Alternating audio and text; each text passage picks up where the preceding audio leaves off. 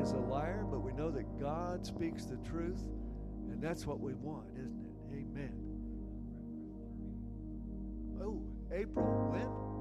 The 14th, Freshwater down at the Rogers Theater at 7 o'clock. And, you know, Pastor Zach, I noticed that they were working on the Rogers today. Praise the Lord. Been 25 years of coming. I'm glad they're finally fixing it up. You ready? Amen. All right. Praise the Lord. Well, you know what? These guys are sitting over here. I'm going to move over just a little bit so I can look them in the eye if I need to. How's that? There we go. Praise God. For the Lord is good. And all the time. Yes, He is.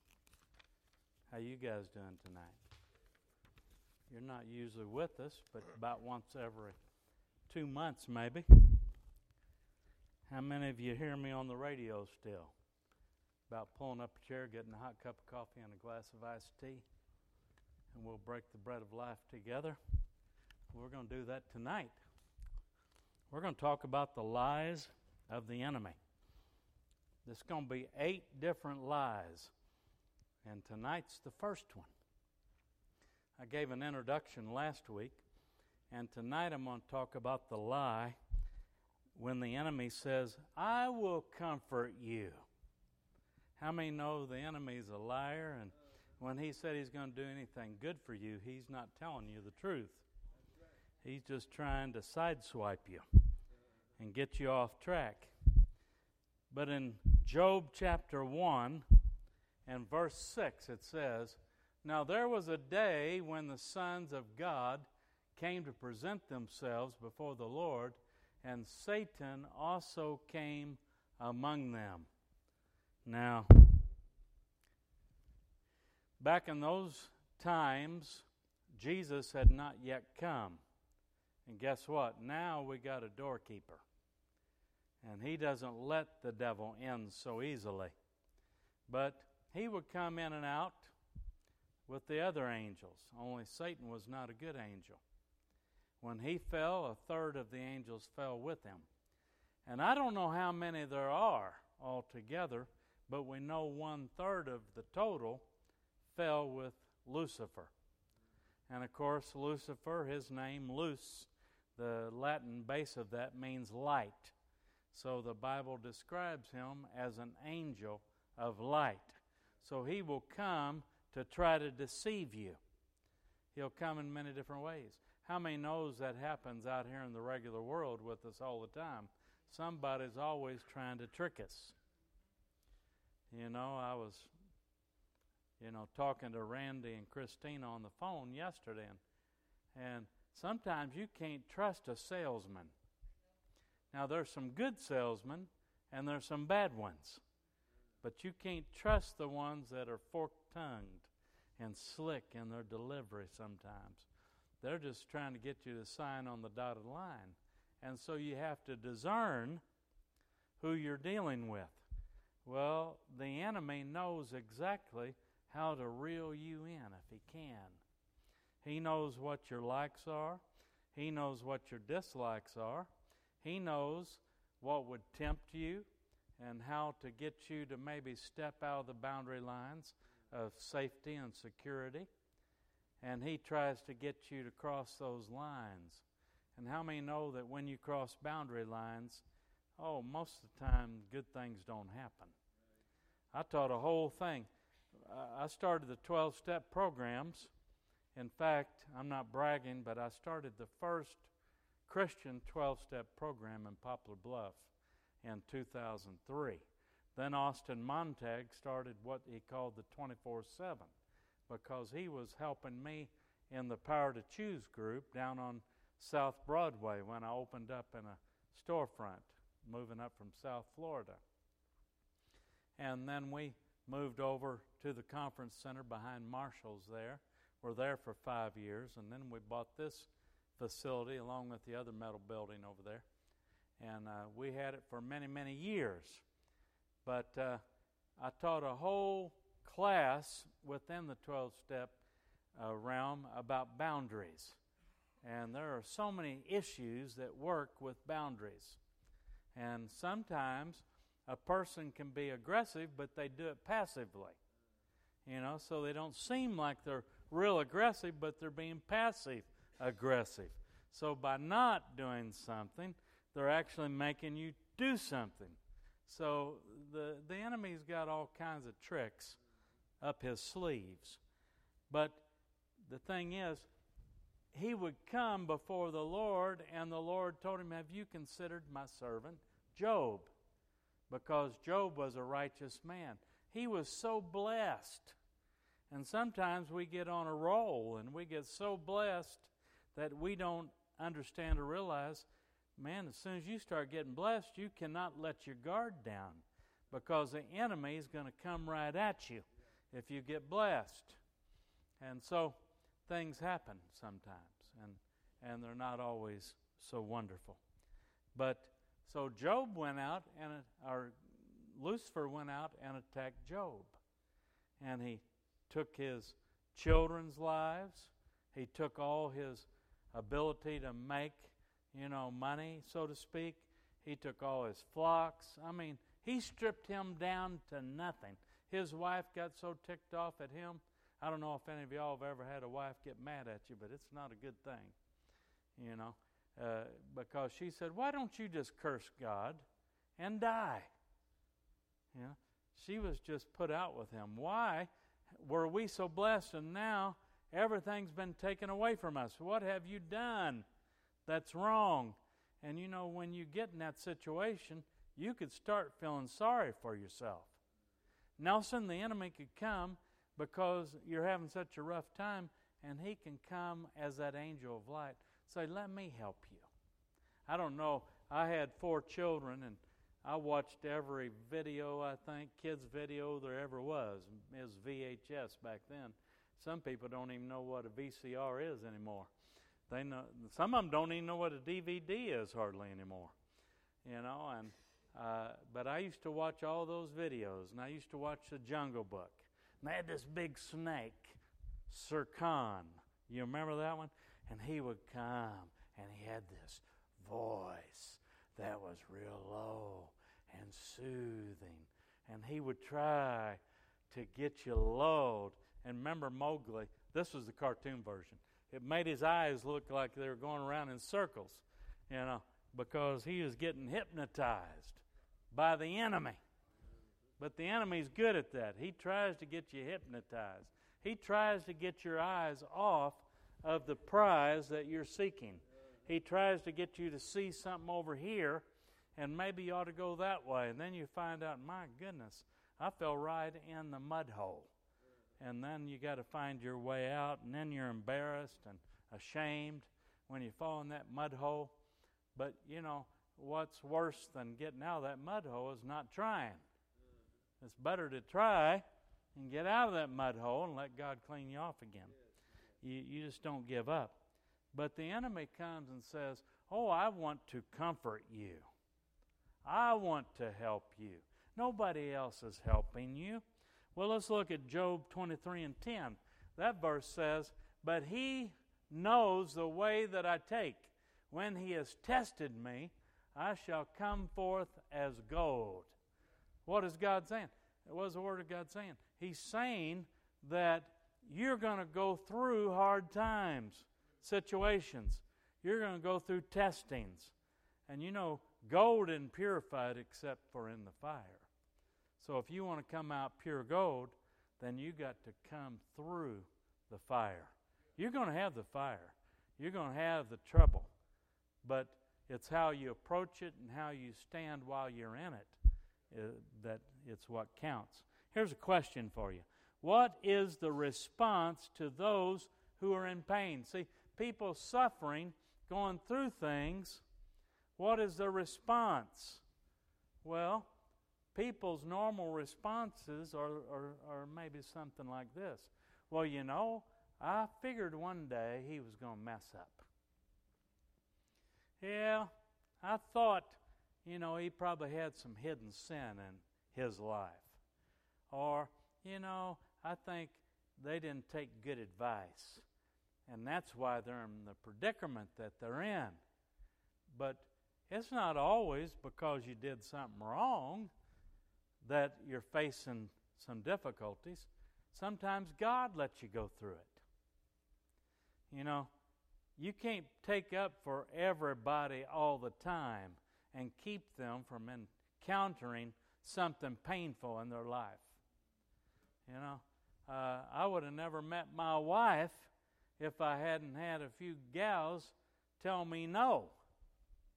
You see, I would have met somebody else. But you know, sometimes you got to hear the word no. You know, that they're not wanting to go out with you or whatever. Anyway, I remember I was in a big church. I was a college and career pastor, and I had all these people that I could go out and hang out with, and a lot of beautiful young ladies too. And so I just decided one day, I said, you know what? I've tried dating, and that just gets me off the track. So I'm not even going to try to date anymore. And I made up my mind. It doesn't do me no good to try to date. So I'm just going to go out with everybody, you know, as a big group, and go bowling or something, have some fun that way. And when you know it, right about that time, one of the gals in our group, she brought her sister to church. Whew! Man, I tell you what, the hair started standing on the back of my neck. I saw her and her hazel green eyes, her black curly hair, her olive skin, just mesmerized me. I wasn't looking for anybody, see. I said, God, I'm not going to try to do this anymore, because every time I started out on my own, it wouldn't work so good. You know, you meet somebody and they look wonderful, and then you find out they're not even interested in the things you're interested in. And it's kind of like they just don't look as good anymore. And you find out maybe they don't think you look as good either. In fact, my wife even told me, she says, you aren't my type. I was tall, skinny. I was white. When I wasn't white, I turned red from the sun. I couldn't even get a tan. You know, I just looked like the guy on the outside of the red man chewing tobacco. You know, I was just red as can be when I go in the sun. But, you know, over time, she started taking a liking to me. She told me, you're better looking now than you used to be. I said, well, praise God. God's been adjusting her eyes, giving her a new focus. And eventually, you know, I told her one night, I said, we'd gone out to eat, and we got back to her apartment. We were sitting on the couch, and I said, you know, I've got to tell you something. I love you. Now, don't say anything. Let me pray for you. So I prayed for her. And I said, what do you think? She opened her eyes and says, well, I love you too. It's like a surprise. I said, well, good. And then it wasn't long after that till I took her out to Houston's. I don't know if y'all remember that place. Kind of like Fridays. It's a restaurant, steaks and all that. Kind of like Applebee's. And we ate and we went back to her apartment. Before I went home, I was sitting there on the couch, and her Cocker Spaniel, she had a black Cocker Spaniel. And it jumped up on my lap and all that, and I was petting it, you know, I was being a good boyfriend. And then I said, well, you know, I'd really like to spend the rest of my life with you. Maybe you might want to marry me. I said, but don't say anything. Let me pray for you. I'm going to give you some good advice if anybody's single in this house. Pray first. It works a lot better that way. So I prayed. And then she looked up and she said, well, yes. I said, really? Okay. And so we ended up getting married a few months after that. But, you know, it was a deal where it was God. Sometimes we have to let go and give the reins to Him. Say, I'm going to quit trying to do it my way. My way doesn't seem to work all that wonderful. So I'm going to give it to God and let Him do it His way. But the devil comes dressed up really nice, and he'll try to confuse you. He'll try to make you think he's going to make you feel better and help you. But he's not going to help you. Here's the answer to that question about what do we do with those in pain? We all must check our own attitudes and belief systems. It's not just using our beliefs, but understanding how to put the truth into practice.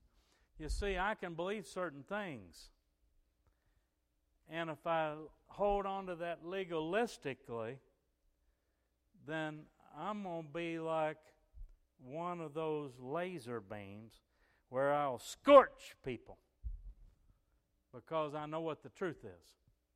But sometimes the truth, without any love on it, it hurts. You just cause somebody who had pain to have more pain. So what's more important is delivering the truth, but also being compassionate when you do it. You know, not everybody's a con man, all right? Not everybody is trying to get away with something. They just don't know any better. They need a little help, a little assistance, a little guidance. So we have to let God utilize us, not just in my belief system, because what does my belief system say? It says all the 10 Commandments. But there's 2 in the New Testament that Jesus told the rich young ruler. He said, first, love God with everything. Your heart, your mind, your soul, your strength. And then what? Anybody know it? Love your neighbor as yourself. So it's not just about telling them, you killed, or you stole, or you did this, or you coveted, or you did whatever the 10 Commandments say. But it's, you know what? I'm going to love you with the love of the Lord now. I'm going to help you so that you can learn to make a better choice. And when you learn to make better choices, you'll have better feelings about everything. Does that sound pretty smart? Well, I've learned that from somebody else a long time ago. Hallelujah. Well, let's look at some points. First thing I want to talk about here is Job's friends were more concerned with theology than with compassion. When you get into church situations, and a lot of people, a lot of times, get turned off of church. And it's because people are more theological than they are compassionate. Now, there was a guy, and this is way beyond a lot of your times, but there was a guy named John Wimber. He started a whole movement called the Vineyard Movement. And they have churches all over the United States today. But John Wimber was a 4th-generation North American heathen. In other words, he wasn't raised in a church family whatsoever. And so he ended up learning and working all kinds of jobs. He fell in love with this gal. They got married. They had a couple of kids. And then he ends up being a real great musician. He could play 20 different instruments. Zach can play, I don't know how many, 6 or 7 instruments. Randy can play a few instruments, and others that I know can play instruments. I can play about 1 or 2 chords on the piano. I can keep a basic beat with the bass drum, but getting the other ones to go with it is a little harder. I used to have a drum set, and my dad drove him nuts. And so what I did is I had a drum set when Zach was 7. I let him go in the garage, and he just beat on them. It was all right because he was off in the garage. And eventually he learned how to play. He would watch the guys at church. And then he learned how to play the bass. Then he learned how to play the guitar. Then he learned how to play the keyboard. I didn't even know I could play it, and I went in the auditorium one day. I said, "Who's that playing the keyboard?" And it was Zach. I said, "Son, when did you learn to play the keyboard?" He said, "Oh, I was just watching Pastor Steve's hands one day, and I just went to doing it." Well, you know what? I'm sorry, but that's called a gift. I practiced for 6 weeks, and I could play Born Free on the piano, and I was free to quit because I didn't think I was ever going to get any good. But anyway, you just got to understand that it's not all legalistic by the rules. I know you got to keep the rules. If you don't obey, sometimes if you drive too fast, what's going to happen? You're going to get a ticket. Don't get more than one. Your insurance will go up. Be careful. So anyway, you got to obey the laws of the land to the best of your ability. But one time I didn't see the speed limit sign, and that was not a good ticket. Another time, I was tired, and I was going out of town on East Side on my way home, and the trooper got me right over there by Sportsman Park. I was just zipping along and said, "Where are you going so fast?" I said, "Well, here's my license." I said, "I'm a pastor. We had church tonight, and we had a good service, and now I'm really tired." And I was just in a hurry to get home.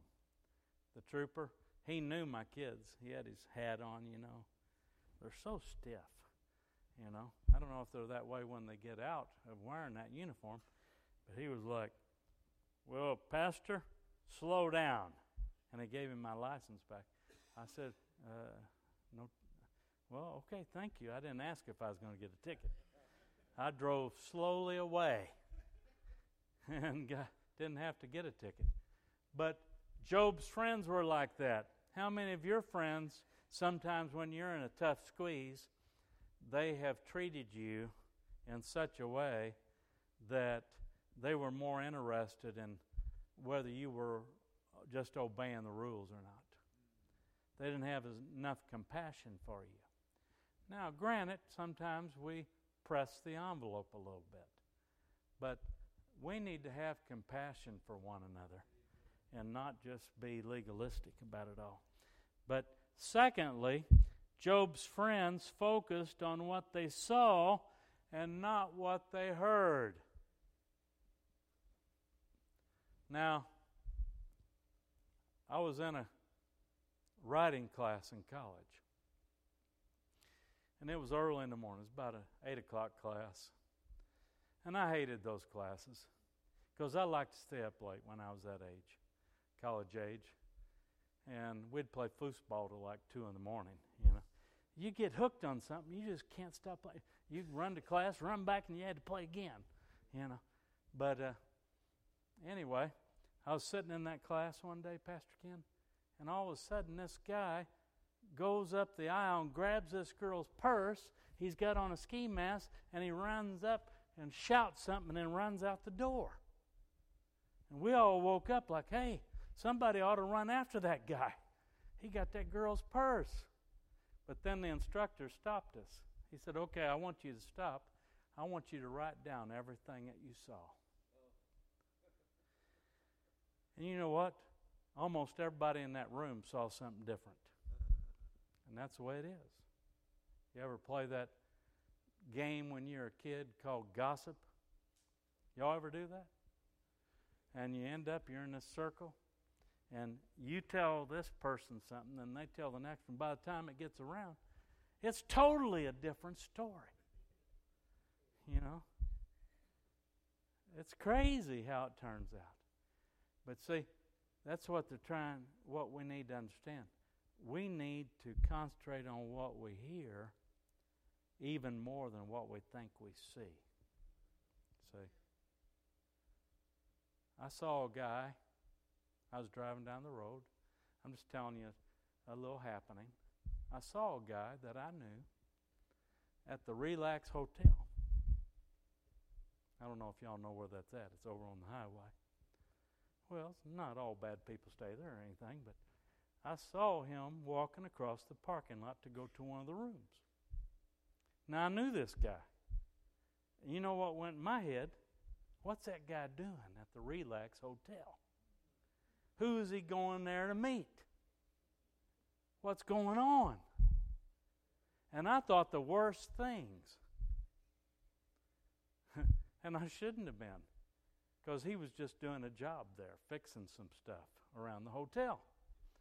But you know, your imagination will run wild with what you think you see. So you need to hear as much or more than you see. But Job's friends were like that. They just looked at what they thought they saw. They saw this guy losing everything. Something must be wrong with him. He must have sinned. There must be some great secret in his life or something that they're trying to figure out. But sometimes God just allowed you to go through something that nobody else knows or understands, and they're going to judge you based on what they think they saw. But is it the truth? See, the enemy will lie to even your friends sometimes. Well, the third thing, we must be careful not to judge someone else's journey, but hear their pain rather than assume they have opened a door to the enemy, as it's not always due to being disobedient. Now, granted, you can be disobedient and you reap what you sow. But you can also plant seed and sow good things and reap good things. But just because you're going through a rough patch doesn't mean that you've been disobedient. Sometimes God loves to let us go through a rough spell so that when He brings our answer,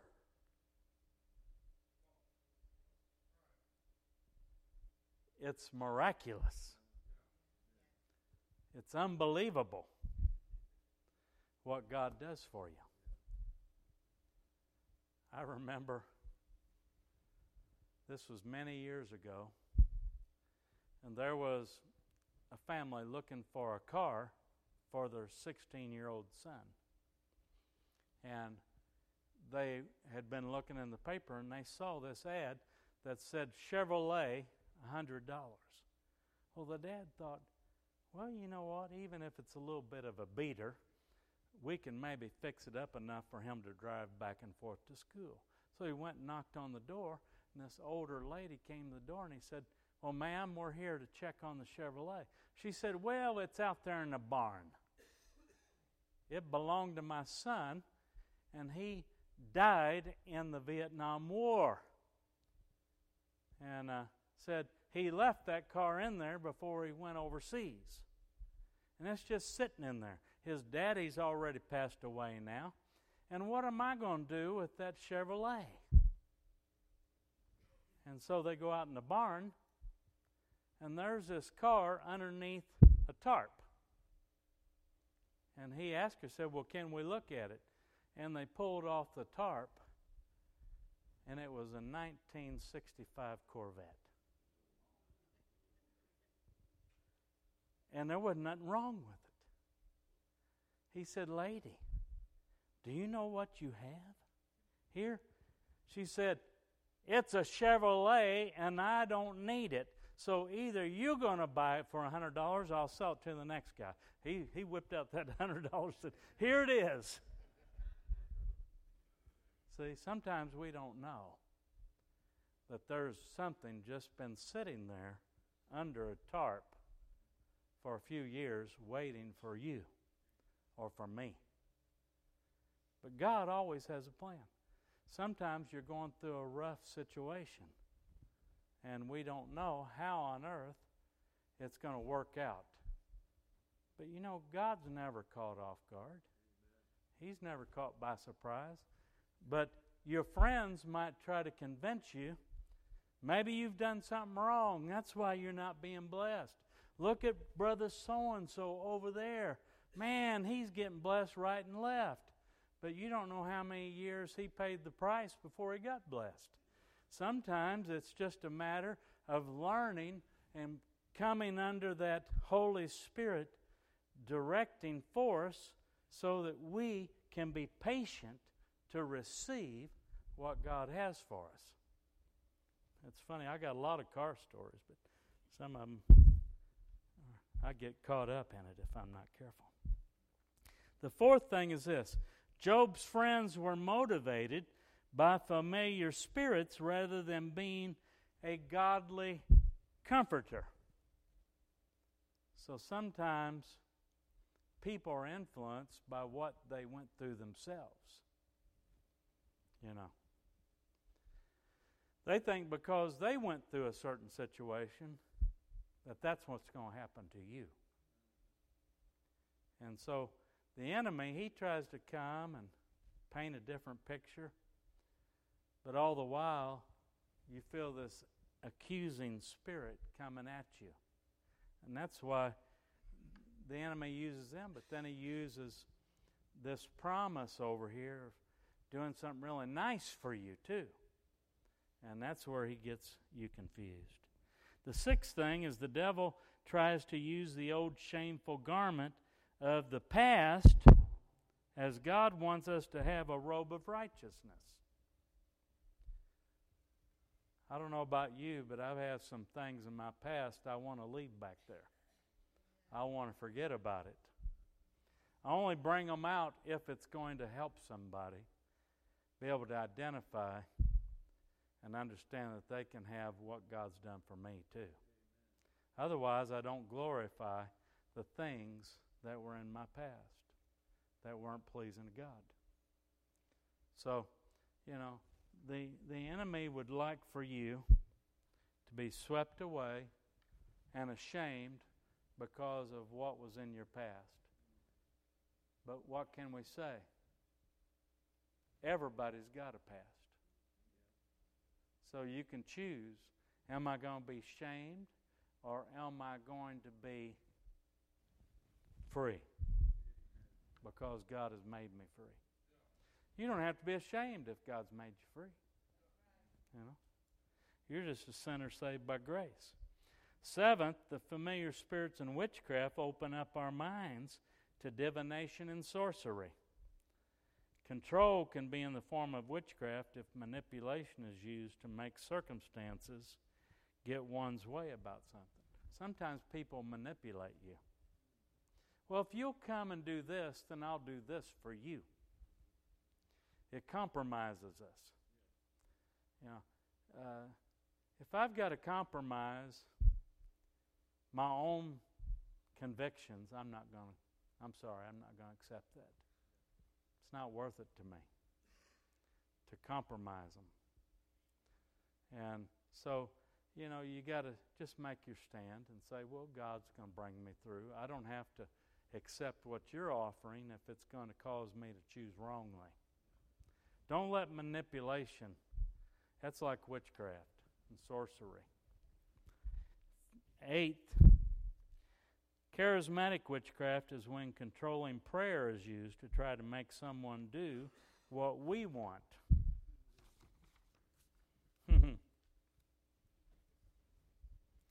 I had this one gal, when I was associate pastor, she'd come say, well, I was just wondering if you could pray that so-and-so would come and sit on my side of the church because, I think he's supposed to marry me.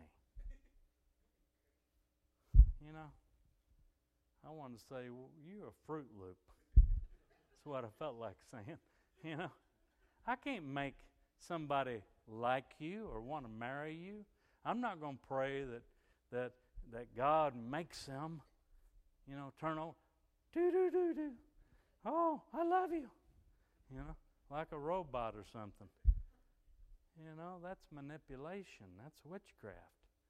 And sometimes people use prayer to try to do it. I remember this one lady, she'd tell me about her husband over and over. And he came to see me. Finally, he accepted to come counsel with me. So he came counseling, and we were getting along pretty good. And he gets saved. I led him to the Lord. He got filled with the Spirit. He went to Israel. Him and his wife and mother-in-law, they all went to Israel with me on a trip. And then when we got back, she didn't know what to do with herself. He was such a scoundrel. Before she started praying he'd get right with God, well, what'd she do now? She didn't know how to deal with the husband that was saved. she was so used to having one that wasn't saved. You know, he was a scoundrel. You know, and it's funny because when I counsel people sometimes, this guy come in there and he didn't think he was going to get anything. And he talked to me, and I talked about his wife, and he was complaining about everything. I said, well, sounds like you just got the raw end of the deal. He looked at me. I said, well, finally, I got somebody on my side. I said, man, I didn't know your wife was that bad. And I guess she doesn't cook very good either. Oh, she said, no, now, she's a good cook. I said, oh, she's a good cook, but she's still bad. He said, oh, no. I said, she doesn't even take care of the grandkids. Oh, no, she's a good grandma. I said, what about cleaning the house? Oh, she does. She cleans a good house. And finally, he looked at me and he says, I know what you're doing. I was psyching him out was what I was doing. Wasn't trying to manipulate him, but I was trying to get him to see, your wife ain't so bad, is she? He said, you know what? You're right. I've got a good wife. I ought to try to get along with her then. Then if we could just get her to get over the fact that he got saved, it'd been all right. But that's the way it works sometimes. But anyway. But Job had 3 friends. Malachi, let's look at that. Malachi 3, verse 2 and 3, it says, but who can endure the day of his coming? And who can stand when he appears? For he is like a refiner's fire, and like launderer's soap. He will sit as a refiner and a purifier of silver.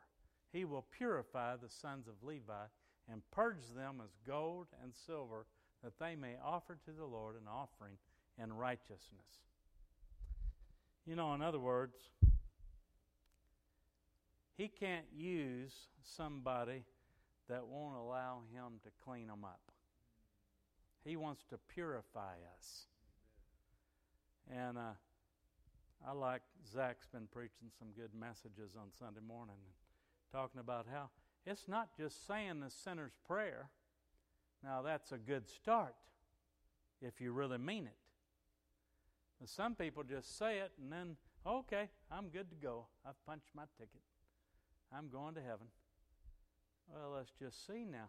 Did you also repent? He talked about that. If we repented or not. You know, it says, repent and you shall be saved.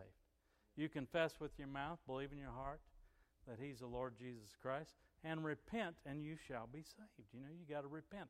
What does repent mean? It means don't keep going in the same direction, but turn around and go in a better direction. And what God does, He uses the Holy Spirit's work in you like a fire. He'll put that silver right in the pot and heat it up to where it melts. And then they can put it into molds and you can make whatever you want. You know, this is my wedding band here. It's worth a lot more than it was worth when I first got married. That was 38 and a half years ago.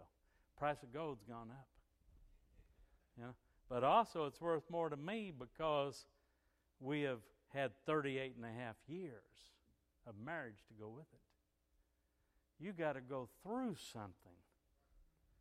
You know, Bishop Webb and I, we used to swap services a lot of times. And when I was in South Florida, he'd come down and preach for me. I'd come up to Poplar Bluff and preach revivals up here.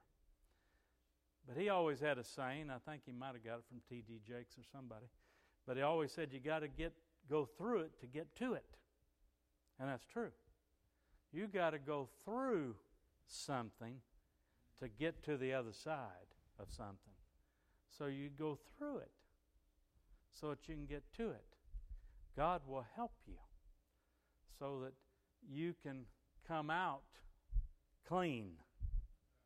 You know, I like going through the car wash. And I take my aunt. I helped her get another vehicle, and then she said, well, can you fill it up with gas? So I went and filled it up with gas. And I said, well, you ever been through the car wash? Now, she's 83. This is about a half a year ago. First time we went through the car wash, and you sit there. You know how the thing moves, and it makes you feel like you're moving. You ever notice it? Whoa, man. But the thing's brushing your car, and it's foaming everywhere. And she's like a kid. She says, this is so much fun. Going through the car wash. Remind me of that song many years ago. Car wash. You know. But anyway, she liked going through the car wash. I said, well, you know what I like is the way it looks when it gets done. And I pull it out, and I said, look how clean your car is now. She said, that's fun. That's nice. Yeah, now every time I ever go fill her car up with her, are we going through the car wash? She likes to go through the car wash. I ought to take her to the one on the north side. It pulls you through. That's a monster car wash. She would love that one. But she'd never experienced that before.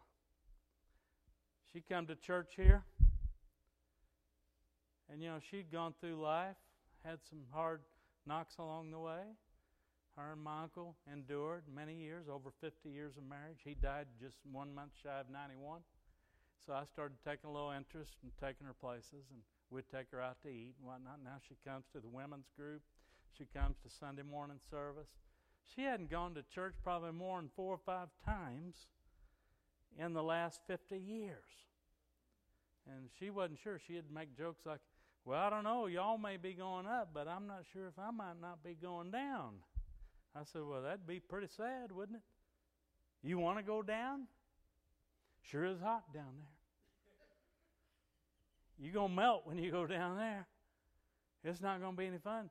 Wouldn't you rather go up to heaven where it's nice and beautiful? And she says, well, I just don't know if I'm going to get to go. I said, well, you can decide that you're going to go.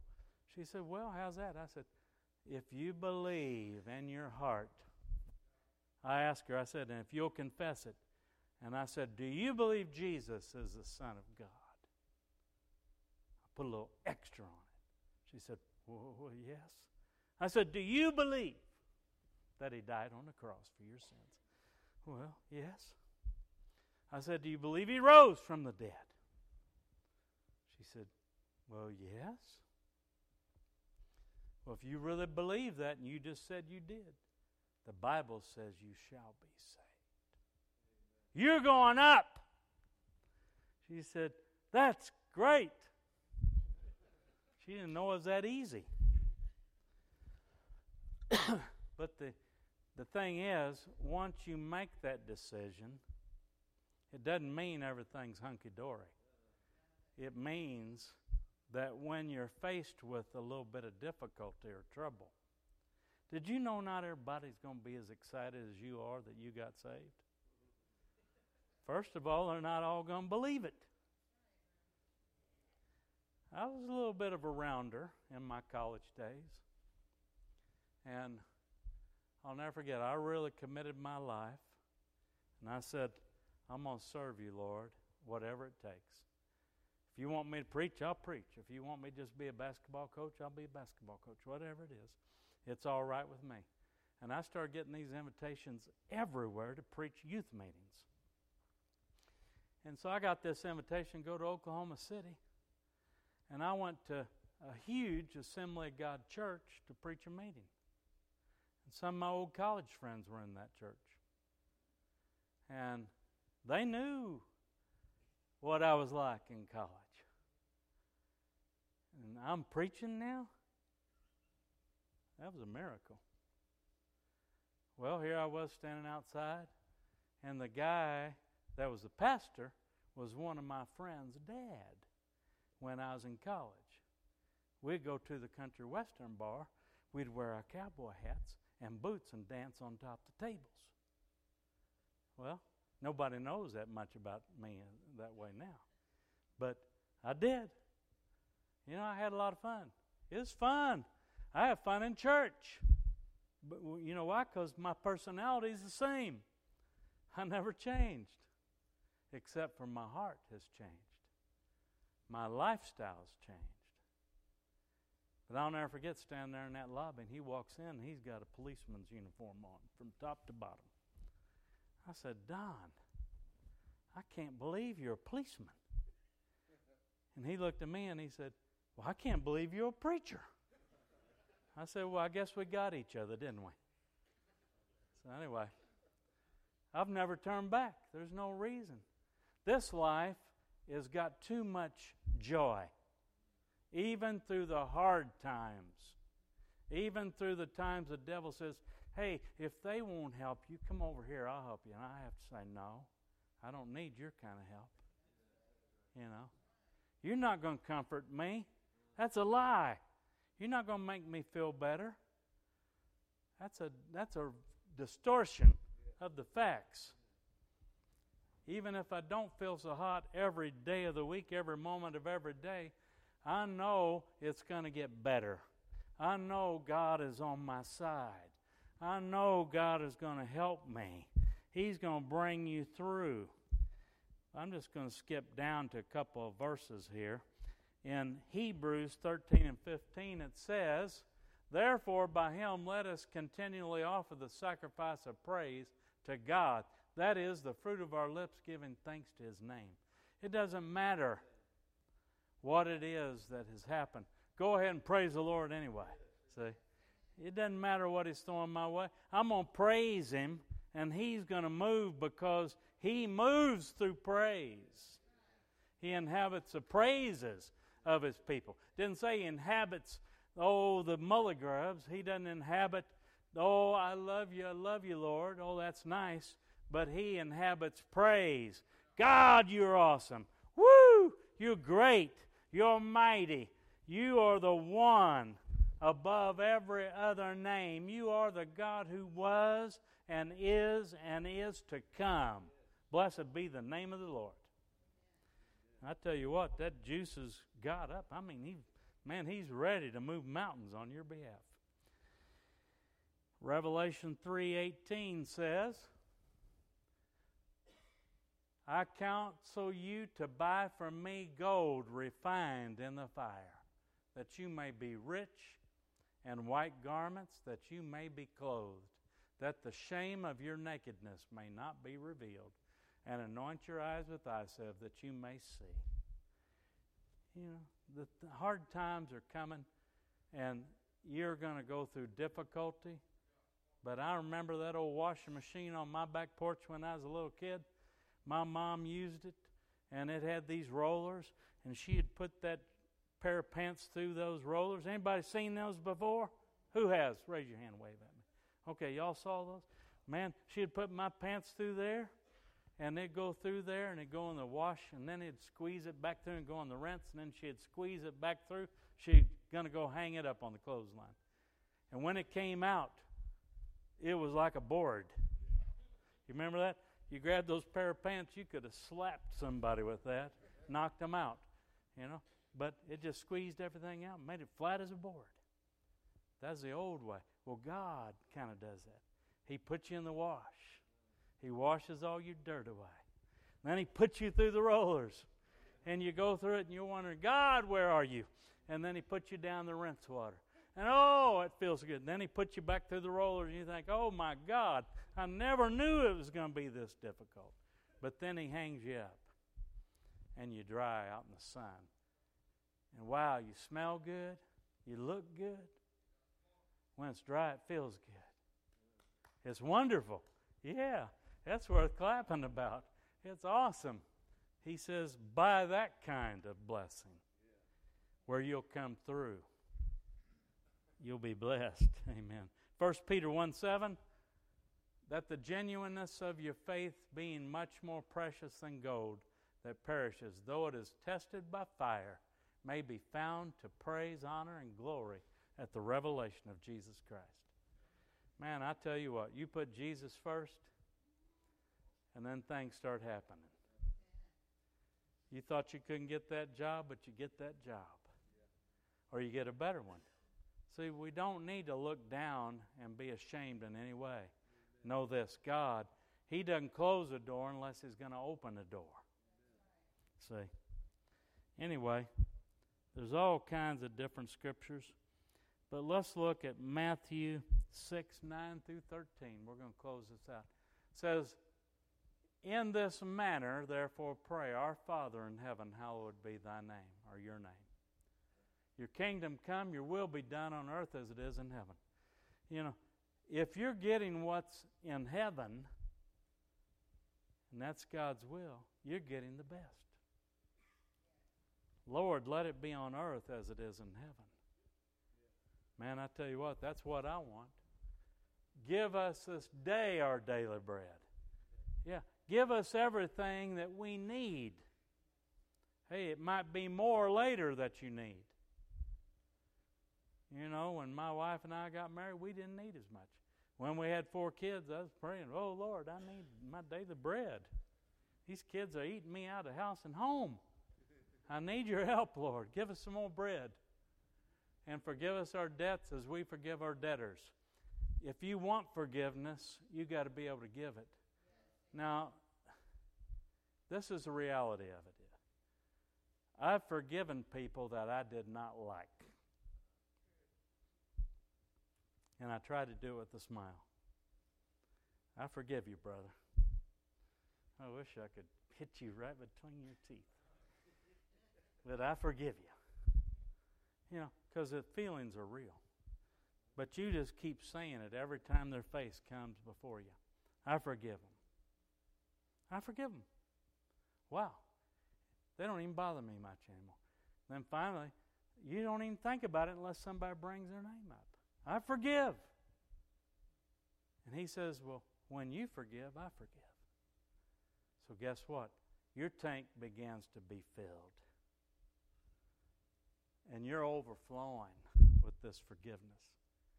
Because I'm not going to let somebody that has a bad attitude or bad habits make me miss my blessing because they made me angry. It is not worth it. So you know what? I'm just better off. I forgive you. I don't even have to tell them anymore. I forgive. I forgive you. Yes, I do. And you will. And do not lead us into temptation, but deliver us from the evil one.